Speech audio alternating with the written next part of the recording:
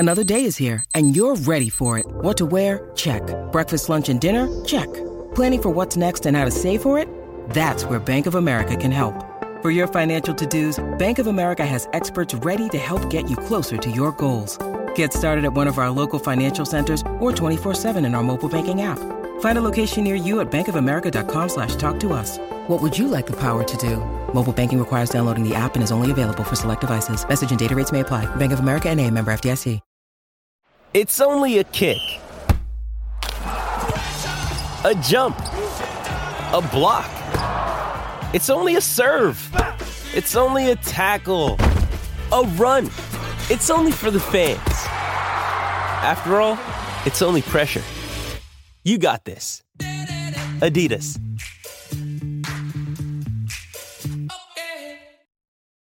When you need mealtime inspiration, it's worth shopping Kroger, where you'll find over 30,000 mouth-watering choices that excite your inner foodie. And no matter what tasty choice you make, you'll enjoy our everyday low prices, plus extra ways to save, like digital coupons worth over $600 each week. You can also save up to $1 off per gallon at the pump with fuel points. More savings and more inspiring flavors make shopping Kroger worth it every time. Kroger, fresh for everyone. Fuel restrictions apply.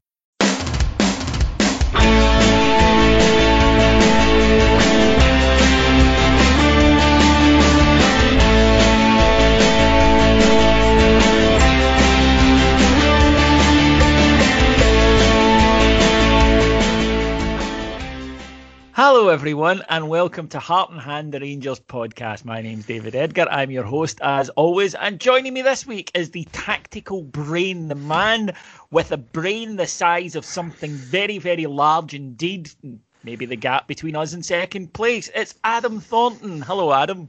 I'm not sure it's that big, David, but thank you. It's a pretty big gap. Yeah, that's true, that is. You do like to say I'm a spod and I've got a very big brain, but that's just taking the piss, I think. There's not very many things in the world that are big enough in that gap, to be honest. No. Canyons are smaller than the gap between first and second this season, as Rangers went 18 points clear yesterday, started the day off needing 13 more points to win the title, ended it needing 7. As Rangers racked up yet another victory, another big win as well. Nice to see us back scoring goals after a few 1-0s, although you get the same 3 points for a 1-0 as you get for a 4-1. But even so, it was good to see us playing a bit of football again and making things happen in the attacking third. And of course, Celtic went and lost to Ross County. But we'll start with Rangers because, Adam, I saw a stat yesterday by one of your brethren, the stats people. I've got a vision of you all living together in caves somewhere, coming out with whiteboards and showing each other these things. But it said that Celtic can still achieve the same points total that they got in their 8 and 9 in a row, or their 7, 8, 9 in a row seasons. That this isn't a case of Celtic dropping by a million miles. They've obviously dropped some, but this is a case of Steven Gerrard's Rangers team project, whatever term you want to call it, growing up, maturing, and then just blowing everything out of the water.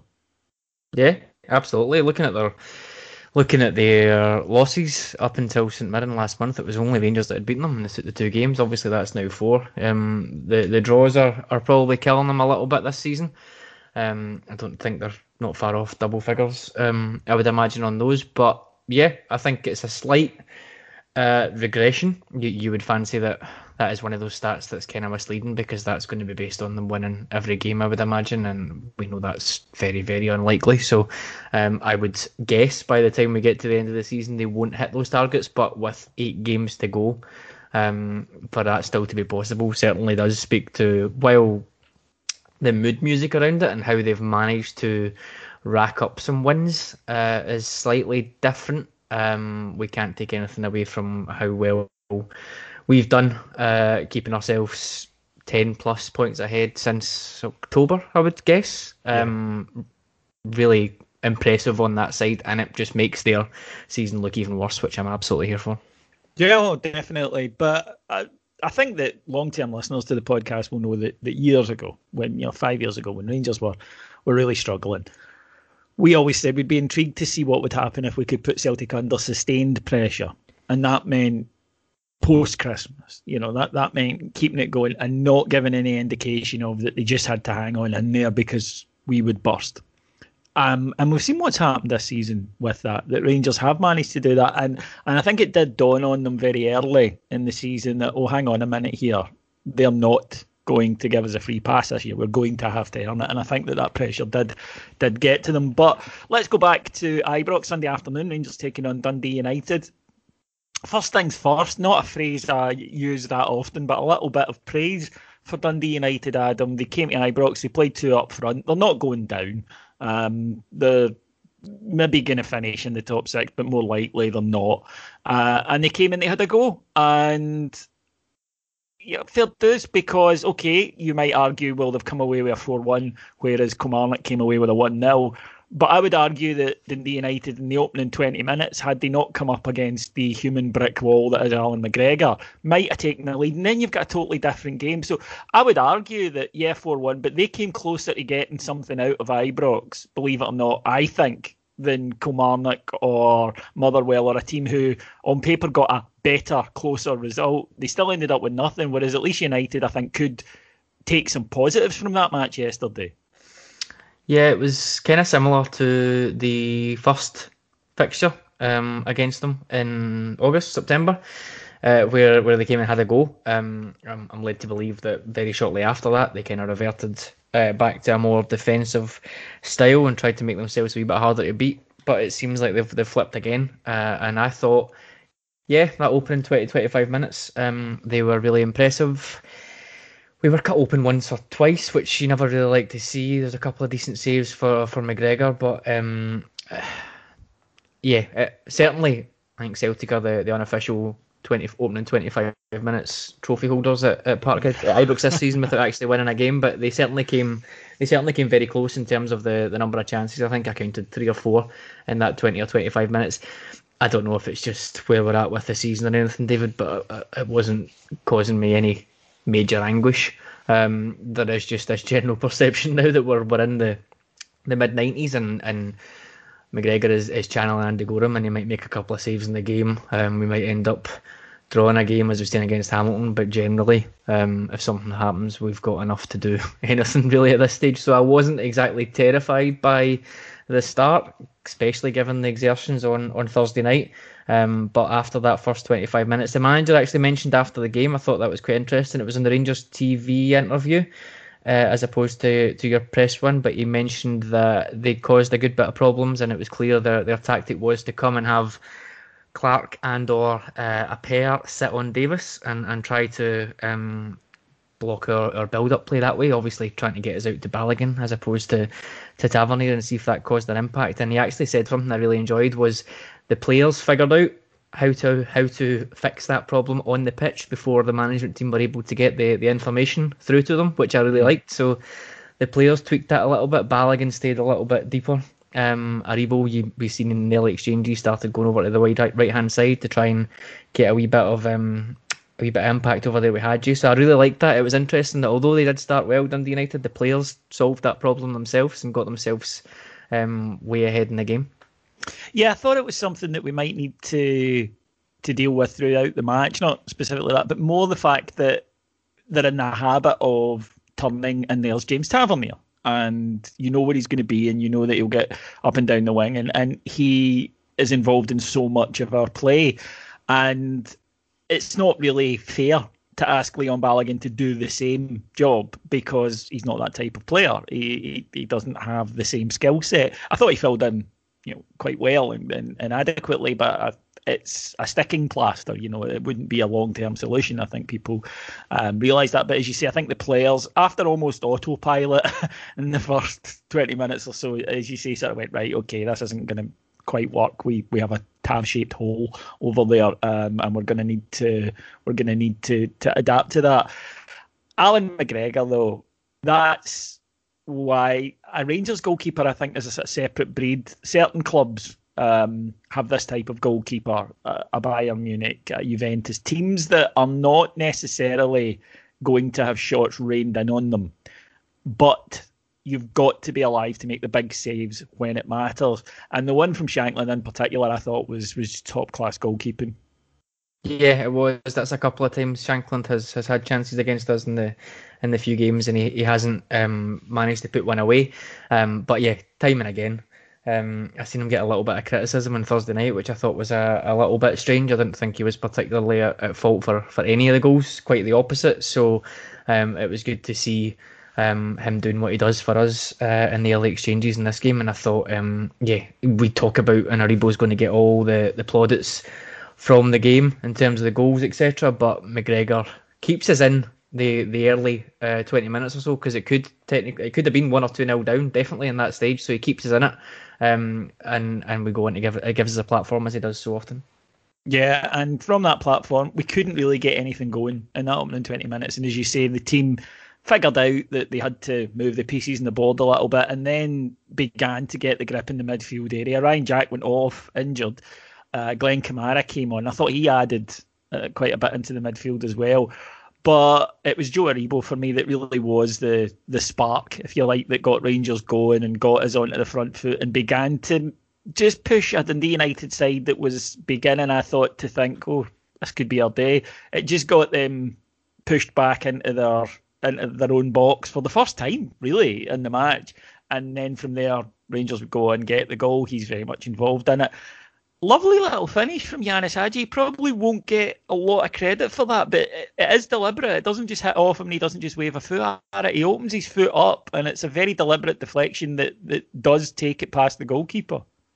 The thing I liked about this is probably sums me up rather than anything else, was that's a great little finish from Hagi. You're right, the reactions for that. Being aware that shot is a bit of a trundler and it's maybe not going to trouble the goalkeeper, and just to stick a leg out and see if you can divert it. But Aribo on the right hand side of the box now, okay, the manager mentioned he can play left-sided central midfield, right-sided central midfield, left forward, right forward, whatever we're calling them this week.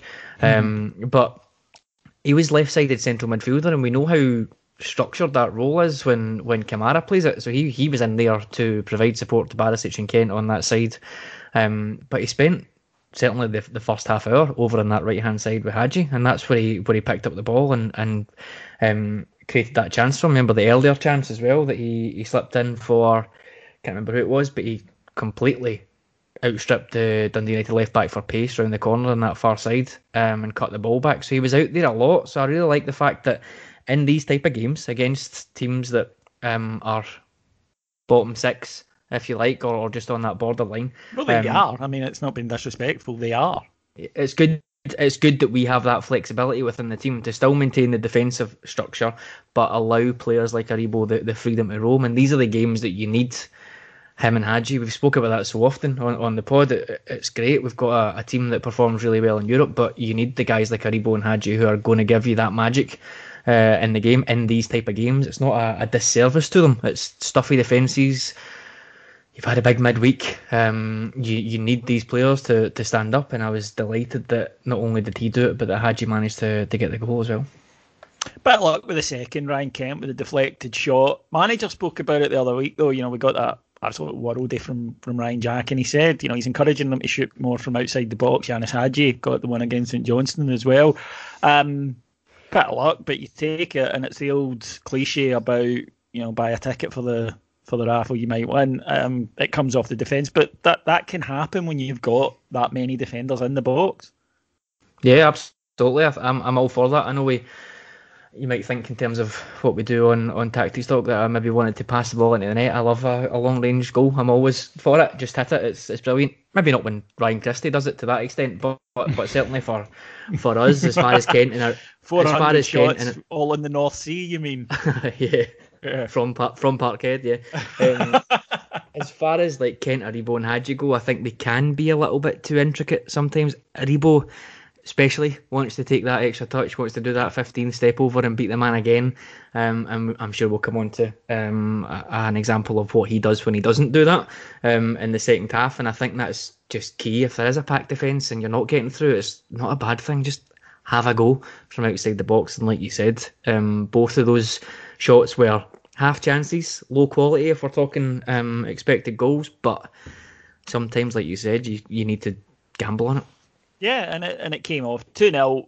The game was done. And what I found quite interesting was, even at 1-0, I think teams who start well against us can go one of two ways, particularly at Ibrox. One is that they gain in confidence from that, and the other is what I think United did, which was we're going to regret those missed chances.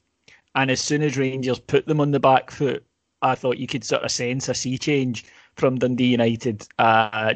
Just the way their players were talking to each other, even I thought that you could sense that they thought we'd blown this a little bit.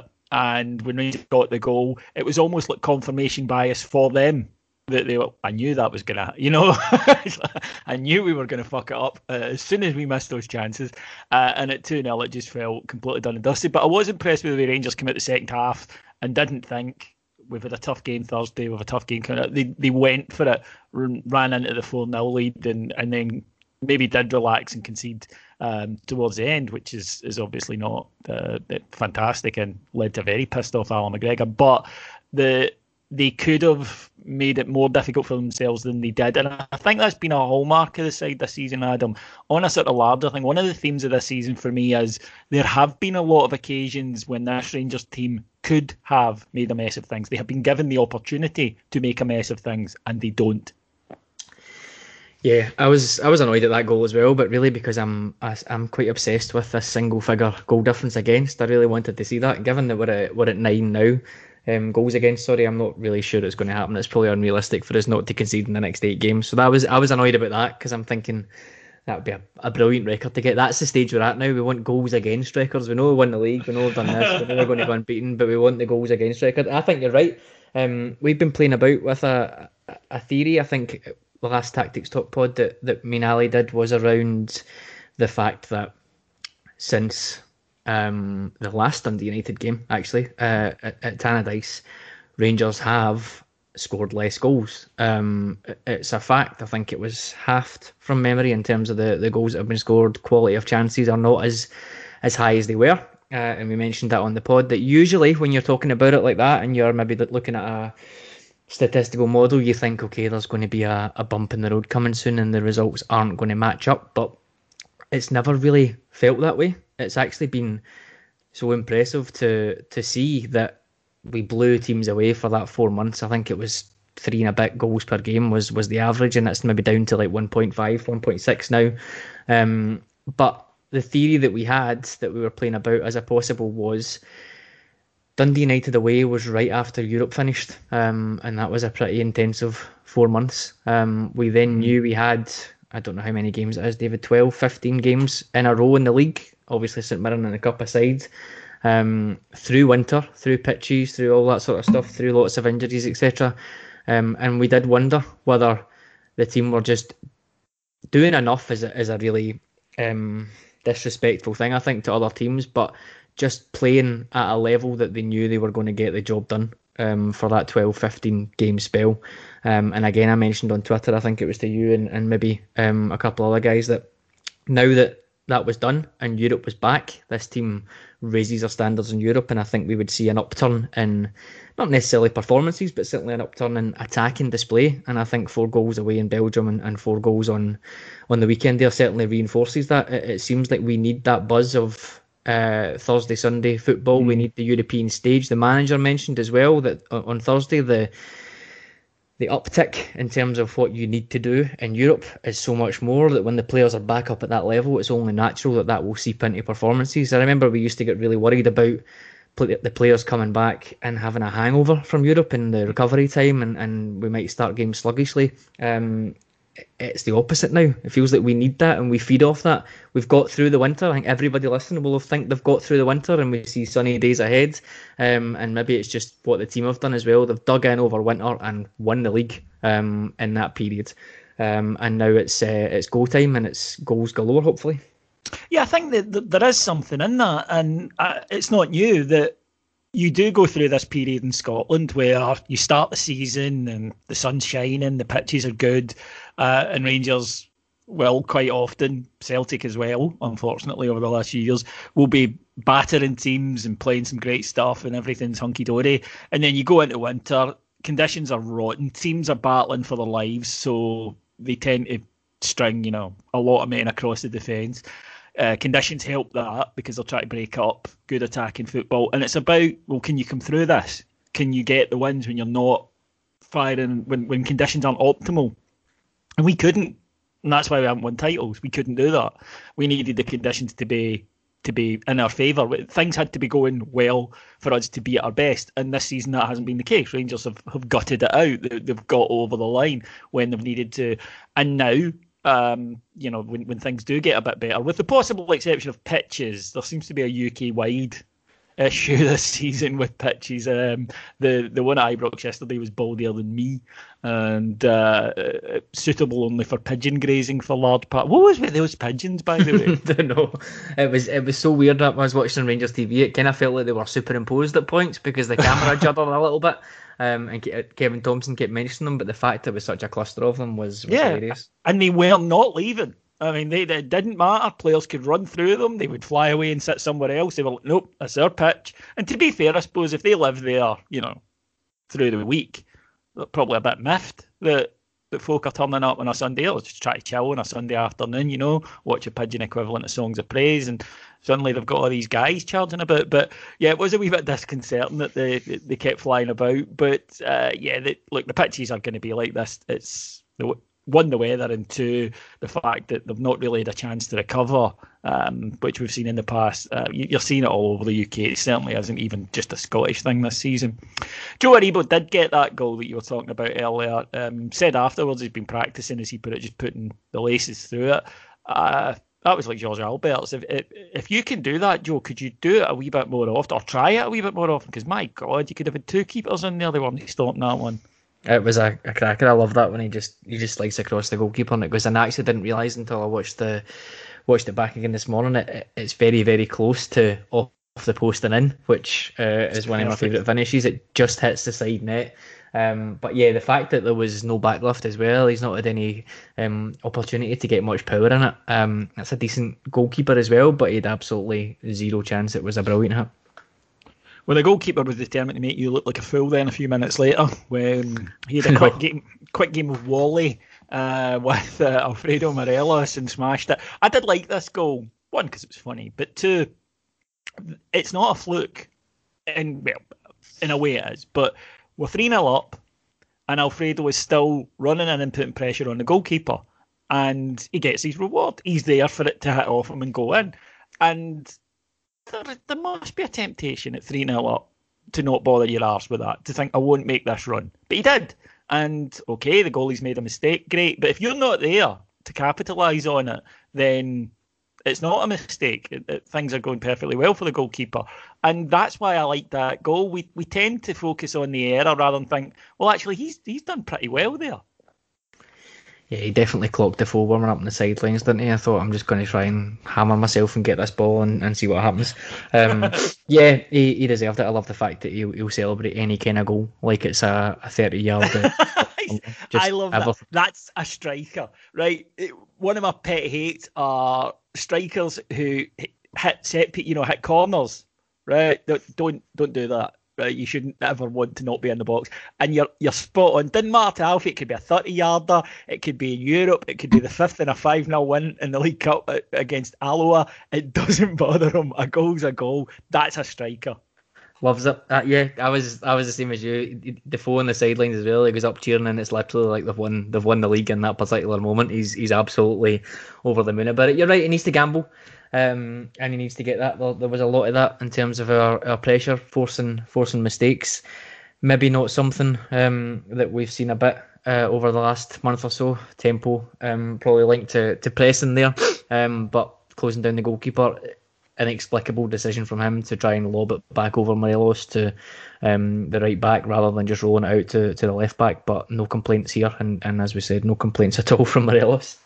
And he won a penalty not long after, which Borna, I don't know whether it's just me, but I can read left side. I think I can read left-sided players a lot better than I can read right-sided players when it comes to penalties. They always go to that side. Well, it does seem a body shape thing. I don't know, but the goalie certainly read it and made the stop. I dare say, though, if we could have picked which penalty out the three Borna missed this week, it probably would have been that one. The manager did say he expected Borna to want to be on them moving forward. Said he wasn't short of volunteers, though. he said Jermaine Defoe was raging that he was too late on the park to get to it. Had he been on a couple of minutes earlier, he would have certainly grabbed that ball. But conceded the late one, bit of slackness there. Welcome to Ibrox from Jack Simpson. You make your debut and everybody's, hey, Jack Simpson, and then could have done a wee bit better at the goal, and suddenly everybody's like, that's Rangers, son, you'll need to get used to it, even at 4-0 up. Yeah, he was a wee bit slack. Obviously, we'll give him some slack as well, given the game that he's come into. It's his first appearance, but yeah, maybe just a wee bit hesitant. Lets it run across him, doesn't make a necessarily challenge. But yeah, we'll give him the benefit of the doubt there. And it's a consolation. It's a really good finish as well. It's I would imagine, I don't know what foot McNulty shoots with. I would imagine that's his weaker side as well. And to curl that in the corner from there is a decent finish as well, to be honest. That sounded like a metaphor there, but it really wasn't. He was just genuinely wondering which was his stronger foot, folks. Just before anybody complains to Ofcom about us on that one, it was as intended. But great one, solid victory. Nice to see a few goals. Nice to go into the last 20 minutes, with it done. And the only real issue, I suppose, coming out of it was another injury, this time to Ryan Jack. But the manager did say that he's hopeful that they've caught it before it became an injury. But the good news, Adam, and certainly for you as a Tav obsessive, was the fact that the manager says he's expecting both James Tavernier and Kemar Roofe back in 2 to 3 weeks, which, given how it looked the other night, I think all of us would have gladly accepted that. Oh yeah, 100%. So going by the calendar, there's maybe, we know he recovers quite quickly from these things. I think I don't know what the injury was last January,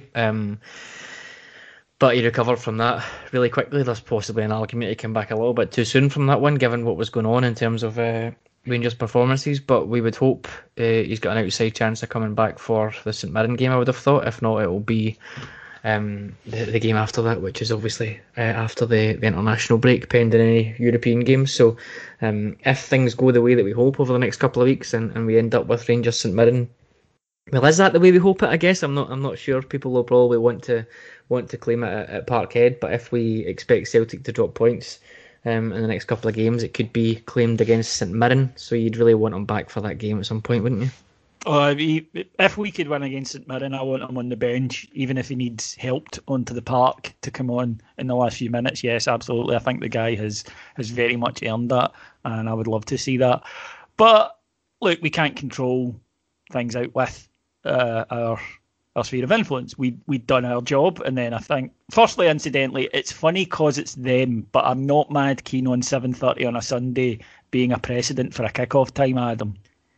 No, he said we can't control outside our sphere of influence. I think if we could control this, we probably still wouldn't have been able to do it as badly as Celtic have this season, which is quite funny. But yeah, I'm not a huge fan of it at all. It's funny, see when it's a game you're not invested in, like an English game or a Serie A game or whatever, I just wouldn't think twice about that fixture. But see if Rangers are playing at 7:30 on a Sunday, I'd be like, no way, what is this? Get it away. Especially when hopefully we're moving towards crowds coming back, then 7:30 to travel to Dingwall. And I get that wasn't a factor right now. I get that. But even so, like I say, it's funny because it's them, because they had to wait all weekend to then watch their team lose to Ross County. So that was great. And it added a wee extra buzz on a Sunday night for us. But I wouldn't want to see in the future it become a regular thing, because it's not, as you say, you're fine to watch Arsenal Brighton or whatever on a Sunday night, but for me, funny enough, I'd watched the English game that was on at the time, and it was a 7 p.m. kickoff, so it finished a bit early, and I turned over. I thought, might as well watch, I'm sure they'll go on and win it. And they were rotten. They were really, really bad, and thoroughly deserved. Great to see Jordan White, a bear, pop up with the winner. He enjoyed that a fair bit, I think it's fair to say, when he scored that goal. And listen, you and I put our necks on the line when Celtic signed Diego Laxalt. Adam and I did an Italian football show on Heart and Hand on Patreon, and we watch a fair bit of Italian football, so we were very au fait with Diego Laxalt, and genuinely, no joking, we said this at the time, he was a joke figure on our show because he was so bad, and to us he really represented Milan's decline over the last 10 years, that this guy had got a regular start for them. I was genuinely surprised when they signed him. I was even more surprised the way they tried to kid themselves on that he was a good player. He's fucking rotten. Yeah, I think we said okay defensively, but he just can't attack at all. He's just not got it. He's a wing back in Serie A, which is a completely different concept to playing as a left back or a wing back in Scotland. So it doesn't work on that level at all. He can't cross the ball. Like it's impossible. The game that we played against him at Ibrox, I think he had like 15 crosses and didn't complete one of them. He can't do it. Right. And I took great delight in watching Sports Scene last night and watching Michael Stewart try to analyse him, and he pretty much said the same. Like he wants to go in on the underlap every time. You get him on the outside and he crosses the ball out the park. He can't do it. He's got a lot of industry, and obviously he made that world famous 15 tackles in one 15. game that they got beat, which They lost, yeah. I think it was 4. Yeah, I think 15 tackles is more important than 4 goals conceded as far as the commentators were concerned there. It seemed to be of more value, which was nice for them. Well, it's the treble that they're going for. They played well for an hour at Ibrox trophy, the most tackles in a defeat trophy, and we pure made loads of chances tonight trophy. Yeah, but I think you're right. I think he can't defend. He's not going to be on an insignificant amount of money playing for AC Milan and coming to Celtic on loan. I'm not sure about loan fees or anything with it as well, but just another example of the shit show across the road, really, in terms of deifying him. Sutton and a lot were saying what a player he is, he's this and he's that, and he wasn't doing anything. It's like they just have to hang their hat on something. He was fine. Emerson Heinemann syndrome. Yeah. That when things are so shite, that if somebody turns up and is not shite, that's all. Not great, not good, but just not shite, you go, wow! And you're desperate for him to be a success, and it just hasn't been the case. I used to get a lot of flack on Twitter for comparing Tavernier to Tierney at the time, that Tavernier wasn't as good as he is now, and Tierney was obviously the best fullback in the league. I think at that time it was fair to say there wasn't much competition, and I would always say, well, look at the output offensively, and at the time the overall output of Celtic was so much better that it was maybe a wee bit of a misconception. But if you look at it in basic terms, when you're playing a 4-4-2 diamond, the only width that you get are from your fullbacks. So they've got Laxalt on one side and John Joe Kenny on the other side. I don't think they've got 2 assists between them this year, never mind goals. That's your main source of creativity on the flanks, and they can't cross the ball and they can't score goals.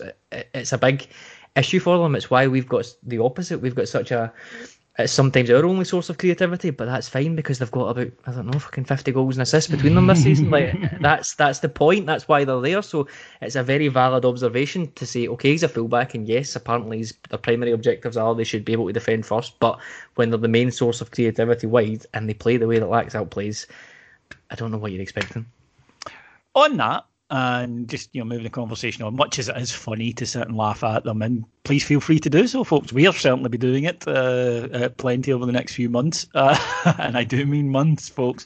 If you're one of those Celtic fans who listens into this, you have no idea what you're in for. But on that, it has been one of the things about Rangers play. I think we're pretty famous for our fullback play and what they deliver, and the link up that they have with the guys in front of them. But you mentioned there that old argument, if you like, of whether or not a fullback's primary job these days is defending, or is there more to it than that? And I had always classed myself in the, well, actually, no, it's, defend first and then we'll talk about what you can do going forward. But old man shouting at cloud, I've sort of come round to, it's maybe a third of it now. It's still a part, but I'm just not sure it is the majority. And this is not just Rangers related. When I watch games from all around Europe, Liverpool are another example of it, that I do wonder if managers will put up with a little bit less defensive solidity if they trust their centre backs and their defensive midfielders for guys who can do what Tav and Borna Barisic do for us. Yeah, it's the risk versus reward thing. They'll look at it and they'll think there will be weaknesses behind the fullbacks. I think 90% of our goals scored have came from crosses in from fullback areas or taking advantage of space behind the fullbacks. That's a fact. That's a known issue. There's going to be a flaw in the Death Star, if you like, and it's the risk and reward of it. You look at it and you think, okay, well, how many opportunities are opposition teams going to get within a game down those flanks? I don't know, 3 or 4. Okay, how good are our centre backs that if a cross comes into the box, if are they going to be able to clear it away? And it's that subsection that you're thinking, okay, so there might be one chance a game. However, on the flip side, if I have Borna Barisic and Tavernier rampaging forward every game, they might contribute 2 goals a game rather than potentially one chance because of theirs. So it's just that balancing act. I think it's really, really, really pronounced in our team. But I think that's because we've got those 2 players. We've built the team to do that. We've got Jack, we've got Kamara who cover in there. Got Golson and Helander who are comfortable in possession and can go out and cover as well.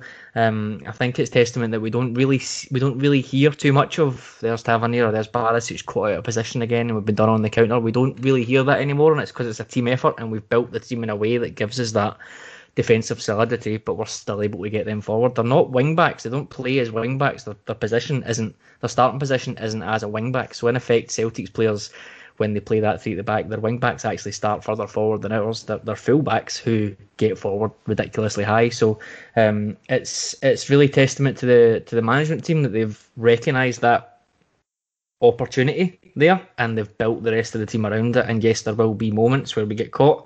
You think Hamilton away, we got done by Davis covering down the flanks when Tavernier was up the park. Those are known issues. I'm sure the management team see that, but for me, it's the risk reward part of it. Yeah, it's just interesting the way that the game evolves. I'm sure that there were people 50 years ago going, "What do you mean they're not playing 2-3-5?" You know, it's football changes and positions adapt over the years. Defensive midfielder, I think, has probably been the biggest one. 25 years ago, it was the water carrier, famously. That was what Eric Cantona described Didier Deschamps as, whereas now teams will spend millions on a guy who can do that because you really notice if a team don't have an effective one. And I guess the flip side of that is we're possibly seeing the death of a central midfielder in the sense that we would say like a Gaza or someone like that. Because of the tactical onus that needs to be on those central midfielders now. You think of us, you think of Liverpool. They need to cover laterally. They've maybe not got as much opportunity to go and roam forwards. It's more the next level up, the attacking midfielders that have got that freedom to go and roam. So we're maybe seeing a wee bit of a switch there, and the central midfielders for me are a wee bit unloved just now. There's not that many in there that you think are those type of maverick geniuses anymore. They're all pretty hardy and solid and shuttlers, and they're decent passers, and they can do a little bit of everything. But they're maybe having to take a little bit of a back seat because of this boom of fullbacks we've seen over the last 10, 12 years. Yeah, I mean, I think Dani Alves was the first time I noticed and thought, right, okay, that Barcelona side, and I thought, okay, this is different. And people say play him in right midfield, and he would say, no, don't, because then my starting position's totally different and it won't work. And that was the first I thought, there's something going on here. Okay, so we are 7 points from the title. We've 8 games in which to get them. We're going to. I think even the most, one game at a time, I don't believe it's done. At the back of their mind, I think they might be telling themselves that, but I think deep down they believe it. It would take, a meteor hitting the planet, I think, to stop us from winning it from here. The Europa League, I think, might prove an excellent thing in terms of keeping the focus, because if it was just the league, then it could run out. It could. And we have this game coming up on Thursday. Now, I'm very, very confident in our ability to get through, European games at a certain level. But 4-3 up away from home. So you've got the away goals. The team need to beat us by 2 clear goals or 5-4. And I don't see us defending as badly as that 2 weeks in a row. No, and I think when you look at that, what you just said there, the team needs to beat us by 2 clear goals. 100 and what we at now? 155 games for Gerrard, and I think it's 3 times that's happened, 3 or 4 times that a team's beaten us by, certainly 5 or less. A team's beaten us by 2 clear goals. You think of the teams that we've played.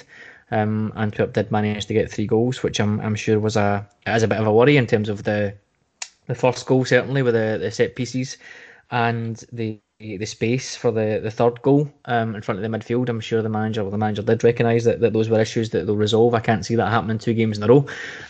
So it's a big task for Antwerp. I think Rangers will be interesting to see how we approach it. Do we go and try and get the goal early doors that just makes it an insurmountable task, or do we feel our way into the game?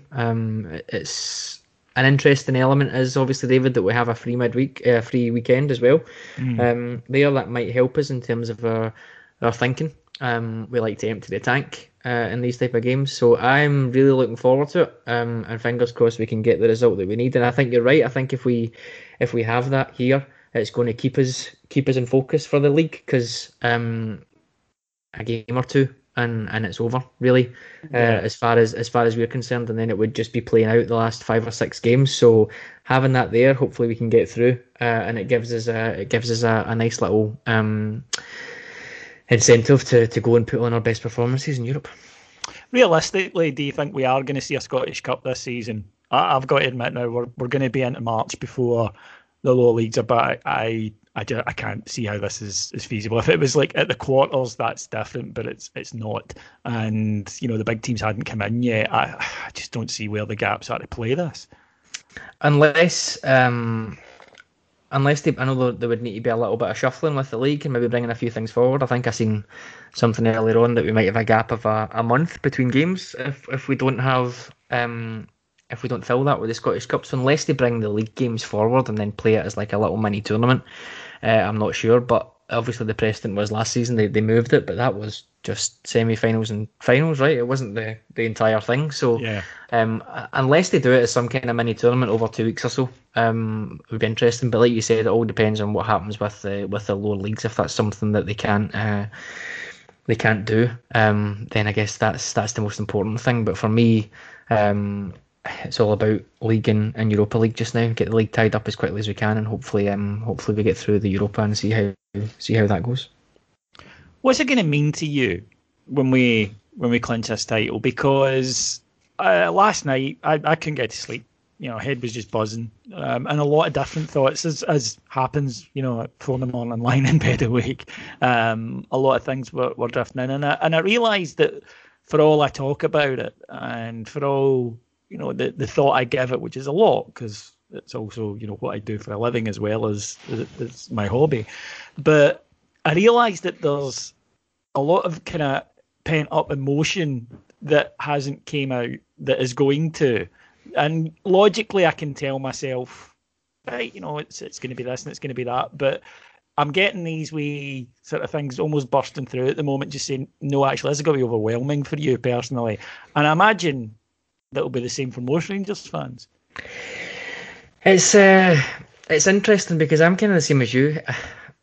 I'm going to use a word here that I don't really like to use, but it's seeping out, I think, rather than an explosion. Like we think about 2003, 2005, and it literally was a moment of complete euphoria. I think most people have certainly since the game at Ibrox against Celtic, I've certainly said, and I've said that in a number of pods, I thought that was it. You look at that game and you think there's no way we're not winning this league, or it's heavily stacked in our favour. So I've kind of been, there's people that don't want to talk about it until it's complete. I've kind of been emotionally preparing myself for it since then. And then I think that the next benchmark for me was that Hibs away game that everybody pegged on the 26th of January. Getting through that and getting through that month in particular kind of gave me the belief that the January curse was over. So in a way, every time we win another game now, I'm almost just like, okay, that's another little bit and another little bit. But I feel like I'm celebrating a little bit every day just now, and it's making me quite happy. It will be a complete outpouring of joy, but it's a very interesting one in terms of the trickle effect of it.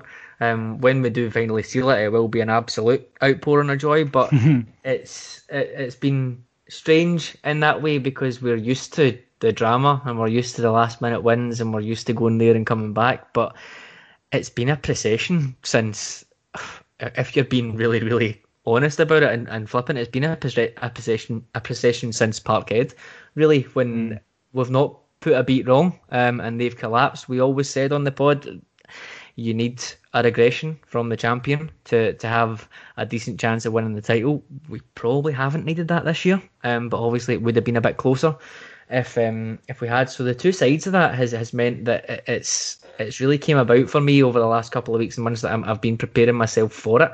But I'll still certainly still shed a tear when it's official. Yeah, I think that's probably the key thing, that I can tell myself, you're preparing for this, and you've known this was coming for a while. But when it happens, when it's confirmed, my brain is just telling me, look, David, just being honest with you now, mate, you're going to go fucking gaga. In a great way, an endorphin release that's going to be better than any chemical that you can imagine. It's just going to be absolutely wonderful, because you mentioned there about going places and coming back. We went to a place we'd never been before, and therefore I suppose it's not surprising that when we get back from it, we're going to have a newfound appreciation for just what it means and just what 55 means to all of us. And even just little things. My nephew's 14. He doesn't know a Rangers title winning. In his conscious age, he doesn't know. He was 3. This is new. This is exciting, and it's that. And you just look round and see what it means to everyone of all generations. And can't wait. Cannot wait. Right, folks, the best place, of course, to spend time and celebrate that with us is on Heart and Hand on Patreon, which is patreon.com/Heart and Hand, where there are loads of shows, and trust me, there's going to be an awful lot of shows coming out in the next few months dealing with this, and you're welcome to come and be a part of it, just $1.99 per month. But if not, and you just like to continue to listen to us on the free shows, that's absolutely wonderful, and we appreciate the support. My thanks to Adam. Cheers, David. And our thanks to our producers in London, Mike Lee and Paul Myers. Mike Myers is a much scarier proposition indeed. Thank you for listening to me. Cammy will be back with Extra this week on Friday, where he will cover what happened in the match against Antwerp. I'll be back probably 2 weeks, because we don't have a game next weekend, so there will be a show next week, but I doubt it'll be a report, because obviously there's no match to talk about.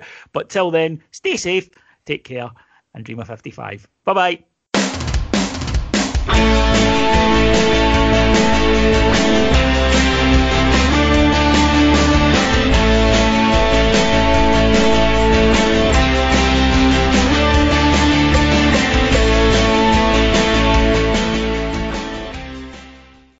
Sports Social Podcast Network.